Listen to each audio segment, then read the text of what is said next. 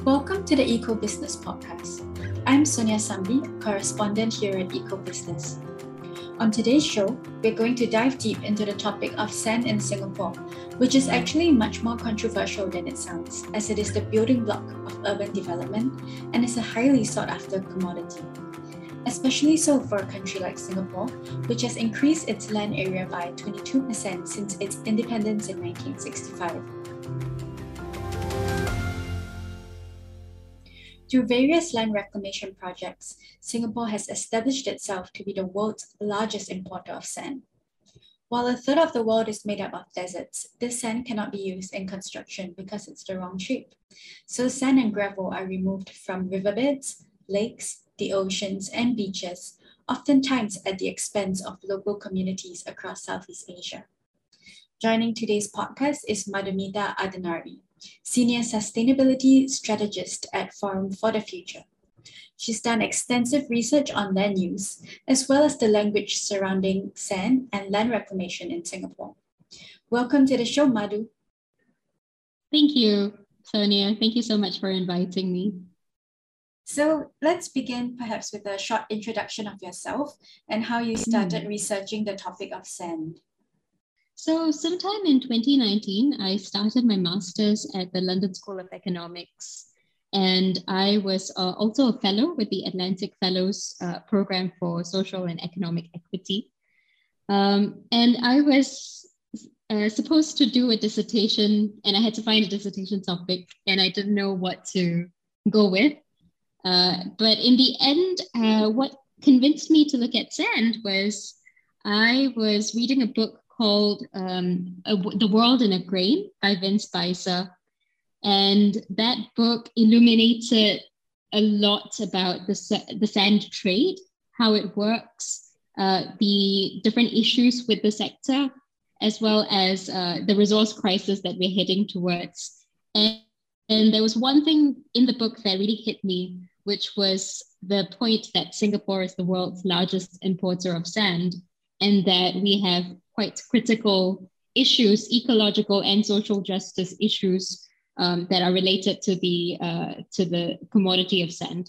So I was puzzled by this, partly because I had not heard about Singapore being such a big demander of this product. And I also didn't know much I hadn't heard much about it outside of resource wars, the fact that there's a resource crisis and that there are countries banning sand coming into Singapore was the last I had heard of the issue. So I hadn't quite grasped the gravity of it. And I was puzzled by the silence around it. I was puzzled by the fact that not many people were talking about it, at least in 2019. So I was quite interested in learning more about the topic, and that became my entry point to starting this research. And while doing your research, what were some road bumps that you encountered? Well, so I've worked in the sustainability scene based off of Singapore for, at that point of time, it was 5 years. And I had a lot of different friends in the sustainability scene. So I thought that it should be fairly easy to be able to speak to government officials, as well as people who are actually involved in the sand trade. And as I got into it, I think the very first thing was I asked a friend whether I could speak to someone in the government. And I think she was with the BCA, which is the Building and Construction Authority. And she said she would check with her boss, and she came back and she said, perhaps, and she didn't say this to me, she said this to my friend. She said, perhaps Madhu shouldn't be looking into this topic because it's very secretive. We don't talk about it outside, and it's a very small group of people who are allowed and authorized to talk about it, even within the BCA. So she said something like, perhaps this will not be the most fruitful dissertation topic, and maybe she should be exploring others. So that was the very first roadblock. And I decided to veer away from trade data. So part of the secrecy is around what gets traded, what's the quantity of it, and the specific product specifications around that. But when it comes to things like stories, like how do people talk about sand? How do we understand this issue? Why do we not talk about it? I had some of these kinds of more fundamental questions, which didn't require trade data. It just required an understanding of what stories people have around sand or not have around sand. And I ended up asking the question of what are the current scripts, or how do we talk about sand right now? And what are the alternatives? Are there emerging alternatives to how we think about sand in Singapore? And that became my frame. And I was trying to find where there was spaces of either resistance or questioning or just alternative stories around this issue. When I was doing my research, I was finding that the most interesting contingent of people asking thoughtful questions around sand were actually artists. And they were making art, they were coming up with questions. Someone was calling it the methodology of fictocriticism, using fiction as a form of criticism against practices around sand. So that became quite interesting. So given the roadblocks that I was facing and the kind of quite informal ways in which people were telling me that this was going to be quite hard for me, I decided to work with looking at stories and working with a different group instead of business or government sector individuals, working with artists as well as civil engineers instead. And that became a much more productive research topic, and I was allowed to continue on with it. The research sounds fascinating. And before we dive deep into the findings of your research, I wanted to take a step back and ask why the secrecy around surrounding sand. Why is it such a controversial topic? To be honest, that was part of my research question, and I had some ideas of why that might be. Part of it, I think, is that when we think of the biggest environmental issues, we tend to think about things like fossil fuel extraction, or we tend to think about things like the food insecurity and food sustainability as a crisis. But when it comes to something like sand, it becomes a lot more invisible. You don't have a massive mining plant like you would have for fossil fuels, or you don't have big plantations. Dredging operations for sand tend to be much further out. So there is something about the lack of visibility of the trade of sand itself. So let me talk a little bit about the supply chain.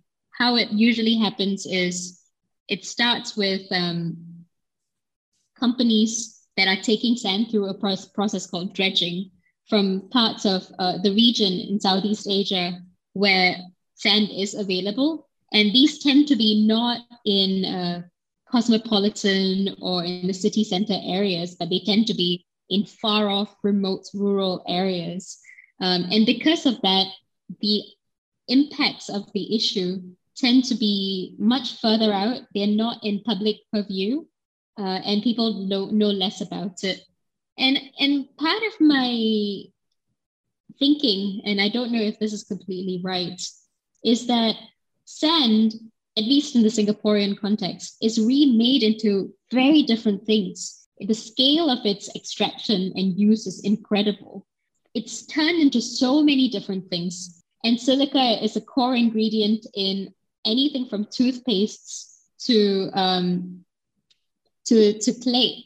So this is a product that is so extensively used, but it's so remade that by the time you are consuming something that has sand in it, whether it's a building or whether it's land that's used for land reclamation, it's no longer considered sand anymore. So I think that there's something about the reconstitution of the material that also makes it less visible and harder for people to talk about. Okay, and you mentioned that while you were doing some research, you found that artists were the main people speaking up about this topic and not so much maybe environmentalists. Why do you think that was the case?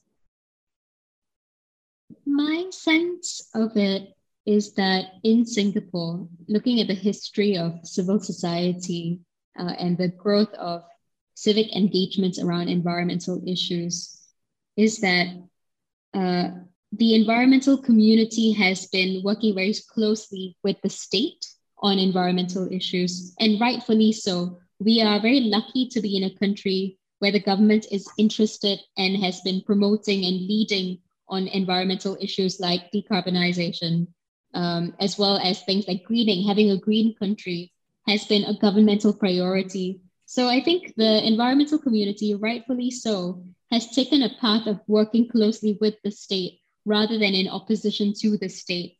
And part of this ideological stance, while it has really progressed the different causes around environmentalism, some of the issues that are against state interests or seem to be against state interests or tend to be quite secretive, as we've said, don't really come under that modality of working closely or being an ally with the state. This requires some level of activism to say, I don't think this is working very well, or that there are some practices that we've conducted as a state that might be harmful. I know that there was some important activism around land reclamation and the environmental impacts of it, particularly, I think sometime in the 80s or 90s, where it was affecting coral growth in parts of Singapore, Singapore's coasts.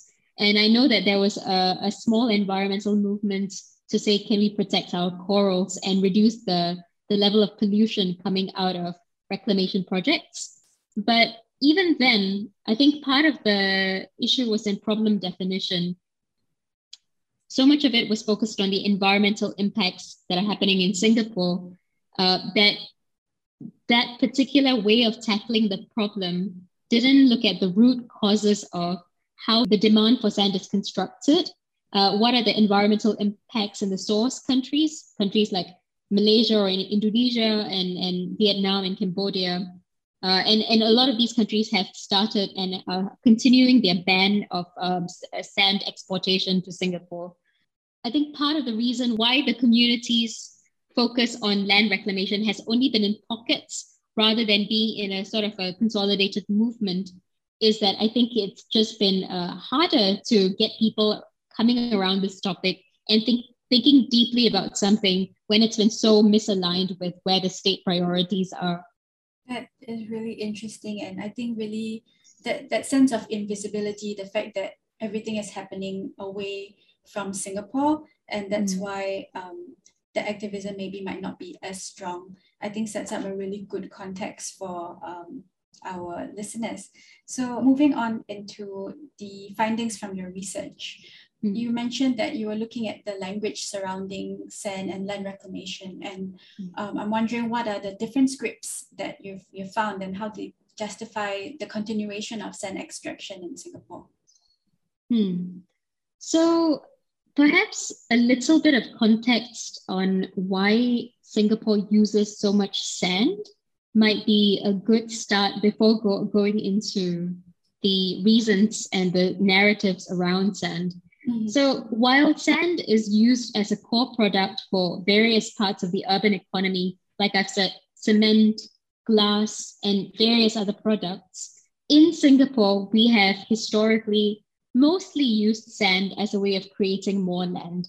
As a land-scarce country and a country that is so small, the thinking has been that we need to really grow and we need proper amounts of land to be able to accommodate our citizens and our inhabitants with a good mode of living, whether it's through recreation, whether it's through accommodation, whether it's through defense, lots of different things. And in order for us to have a good life, we need a good amount of land.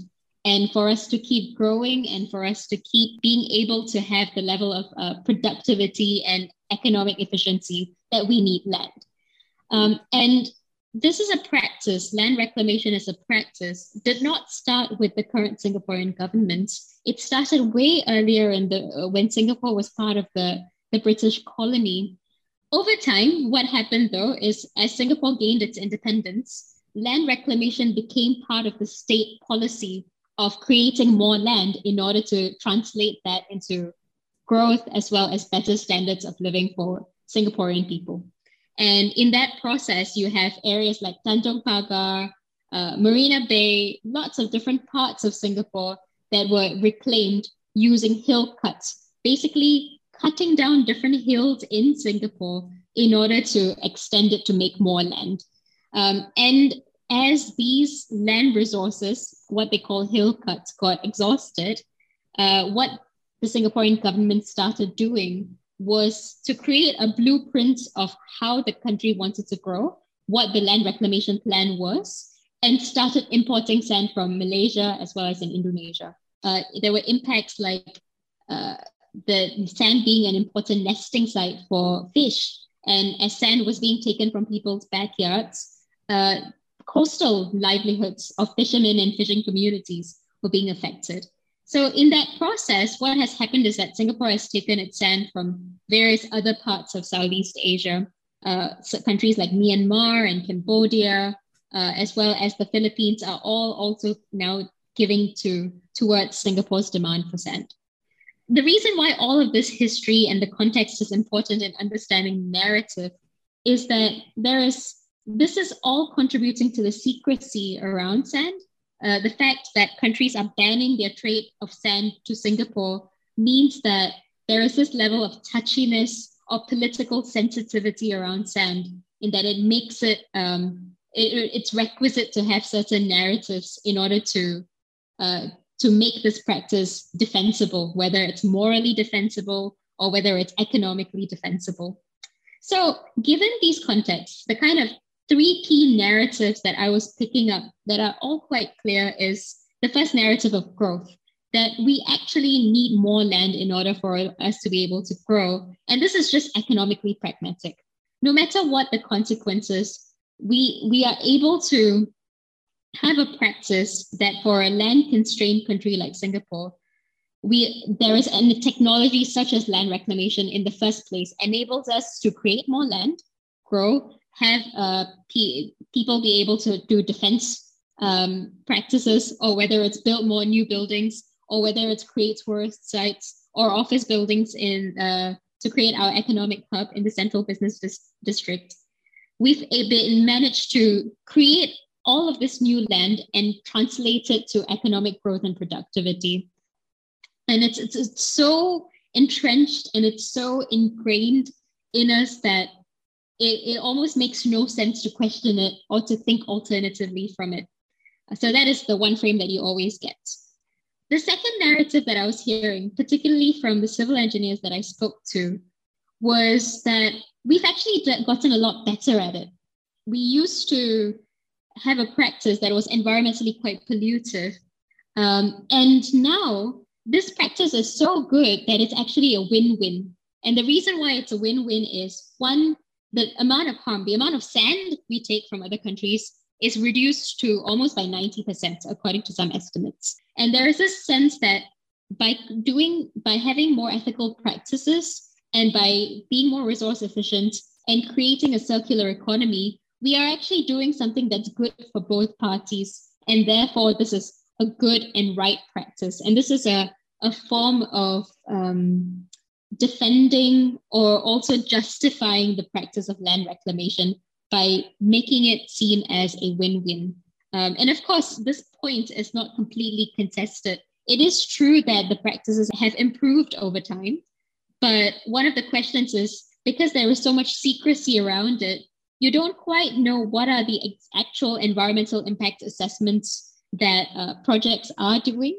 And so much of the data is behind closed doors, or people working on this issue have signed NDAs. So we don't quite really know what is the due diligence that's being done and what is the basis when someone says this is win-win. How can they back that without that data being public? So that is something that is questioned as, is it truly win-win? We don't fully know.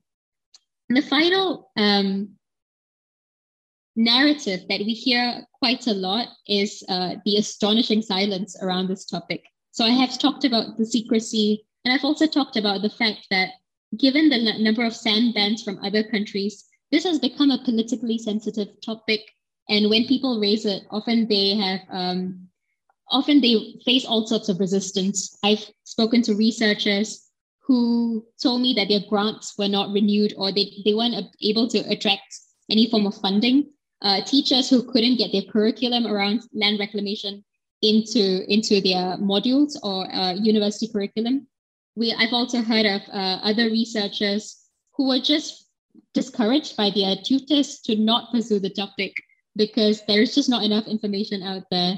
And also, there's also where people have raised grievances, it's often they face a lot of dismissal to say, well, you don't have the data, so you don't know what you're talking about. Or if you're a villager in Cambodia or Vietnam or in Indonesia who's complaining about land reclamation, often these concerns are often dismissed because, well, this is just a small group or small contingent of people who are complaining. But actually, so many of the people there are gaining economically from this practice. So we shouldn't really talk about it, or this is a very biased form of contestation. And therefore, where contestation happens or where people have true grievances, it's often dismissed or seen as a bias because there isn't enough information out there, or they are not seen to be impartial. So there is this sense of, because there is not enough information out there, or because there is a lot of silence out of it. So this is a product that is so heavily mined, but or so heavily taken, but we don't have any ways of really understanding what the systemic picture of its extraction is and what its full range of impacts are beyond these localized impacts. So there is something about the fact that there is a silence around fully understanding the scale of its impact as well. So yeah, the three kinds of, I spoke a lot, but the three main narratives are that around growth as being taken for granted is a necessary evil. The second being that this is something that is a win-win. It's a part of a circular economy. And the third being just a lot of silence around the topic. These being the key ways in which people talk about sand.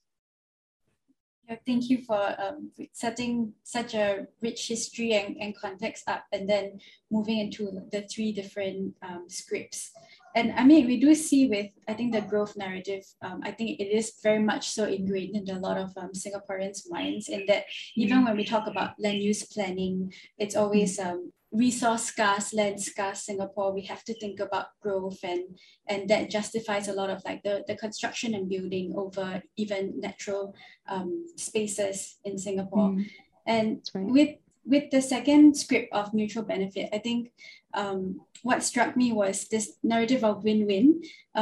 Even though we have seen many instances of these communities that are being displaced due to the massive amounts of sand extraction. So it is interesting that these narratives have become dominant, and we have accepted them as the norm.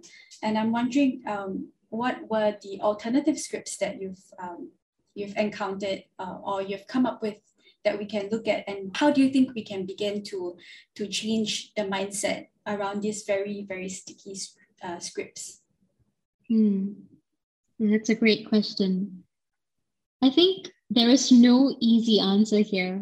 A lot of the existing solutions that are around sand are what I've spoken about, which is to reduce the use of sand as much as possible and to create resource efficiencies and circular economies through alternative materials outside of sand. I know the Singaporean kind of researchers, as well as the governments as well, are looking into things like new sand. My critique to some of these kinds of solutions is that they are very good at helping us reduce the use of this material, but they are not fully understanding the impacts of its use and the historical impacts that we have already caused through the demand of sand. And as I was talking to different people, particularly the artists and researchers that I spoke to, one of the things that they spoke about quite a lot is in building this awareness and even understanding what is sand used for, like how do we have this systemic picture of how sand is used is quite critical. If we only see it as a product or as a commodity without understanding what its purpose is in nature and how people relate to it, that is, we are always going to be stuck with a sort of an engineering mindset towards, can we reduce its use without fully appreciating what its impacts are, and how we engage with it. Another thing we spoke about with my interviewees around is it was the histories of sand use, and the fact that we have some pretty interesting histories of this product that is part of the nation building story of this country, without which we couldn't have grown in the way that we have. And I think understanding our story is not just looking at it through sand as a product, but also understanding the entanglements around sand, which is that there was so much incredible amounts of land use change that Singapore has experienced, whether through the cultivation of gambia, through the amount of land use change that we've seen as we've urbanized, as well as through the expansion of our ports, airports, as well as our petrochemical refineries. So there is something about that as well, is just being able to see sand as part of the wider story of land use change in Singapore as being quite critical as well. The other thing is just to explore the histories of exploitation and oppression that come with sand, such as the fact that the earliest forms of hill cuts, you needed people to be able to dredge and cut down hills in Singapore, and creating this country that's a bit of a pancake. It's been flattened and expanded by its sides. All of that work was done by indentured workers in the colonial times. And that practice has continued in that you have most of the people doing land reclamation work and working on the sites and doing the land tending tend to be low-income migrant workers right now. So there is something about expanding the story of sand beyond its use as a resource to all its different interesting entanglements and how much that has been part of our national story. The final thing that I would say is quite critical as a way forward, or having an alternate script or an alternate narrative, is not just understanding the history, but changing our relationship with nature in Singapore. And I think this is quite critical. We live in a country that, by virtue of its land scarcity, I think many Singaporeans have come to take for granted that we don't have nature, or that nature is not a big deal in Singapore because we're so urbanized. Yet we have some incredible biodiversity, and we are part of a biodiverse region, and we are a biodiversity hotspot. And we have incredible coral, snake, mammalian biodiversity in this country. And a lot of that has been lost in the narratives of growth. And I think that a changing relationality, and it started to happen with the pandemic, in that most people are finding respite in our natural spaces, so much so that our green corridor is filled with people in a way that it wasn't pre-pandemic. And there is something about having a huge opportunity to reconnect with our land and not feel so disconnected from our land. Part of our development story, and what's been quite unique about Singapore, is that our state holds a lot of land. Most of our land is held by the state, which is different from most of the countries in the world, let alone this region. And you might even say countries like Indonesia or in the Philippines, where they have their own reclamation projects. A lot of that is being done by private developers because the land is not owned by the government. So there is an incredible opportunity in Singapore because so much land is state-owned. There is an ability to manage that land and to look at the trade-offs and make sure that it benefits as wide a range of people as possible, unlike in certain other countries. However, part of the problem with that is that we continue to be quite disconnected from our land. Most people don't own our land. We are living in housing development board buildings, or we are living in pieces of land where we are not allowed to tend to that land in a way that people would do in rural countries or in other parts of the world.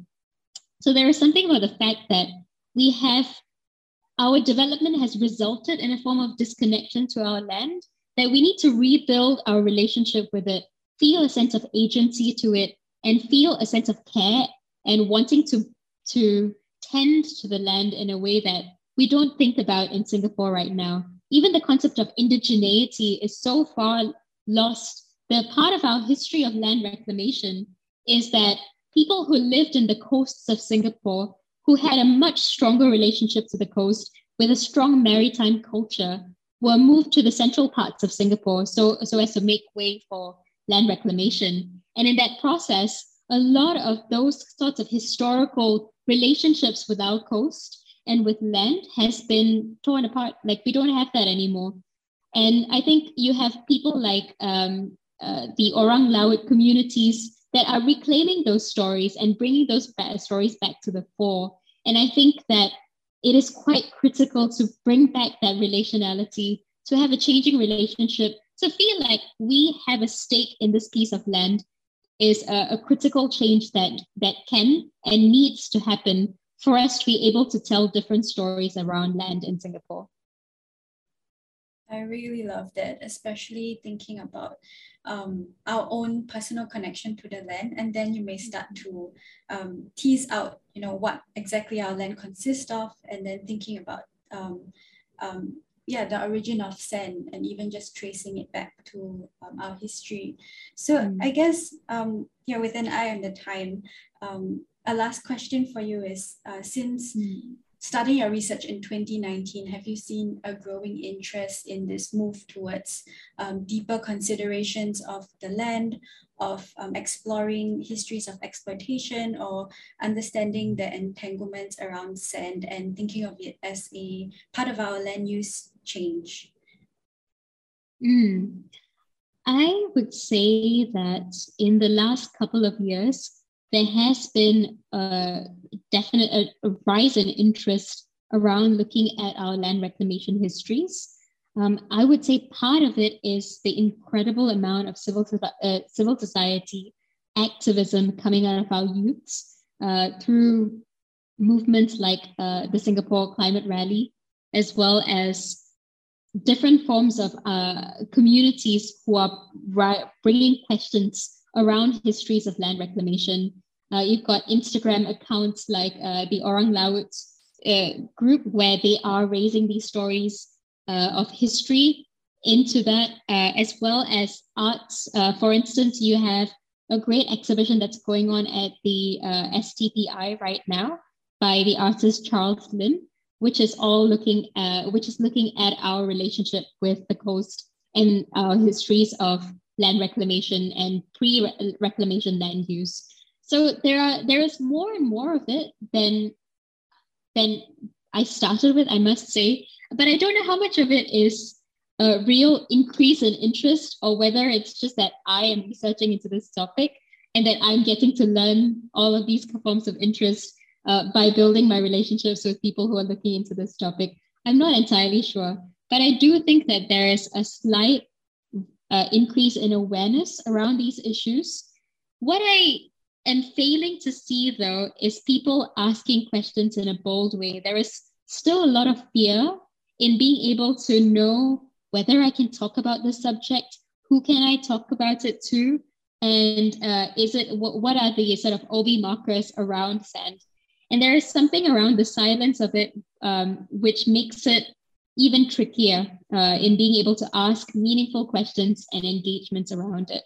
I was in it was a land policy consultation for the long-term plan review, which was done by the URA as well as the National Youth Council.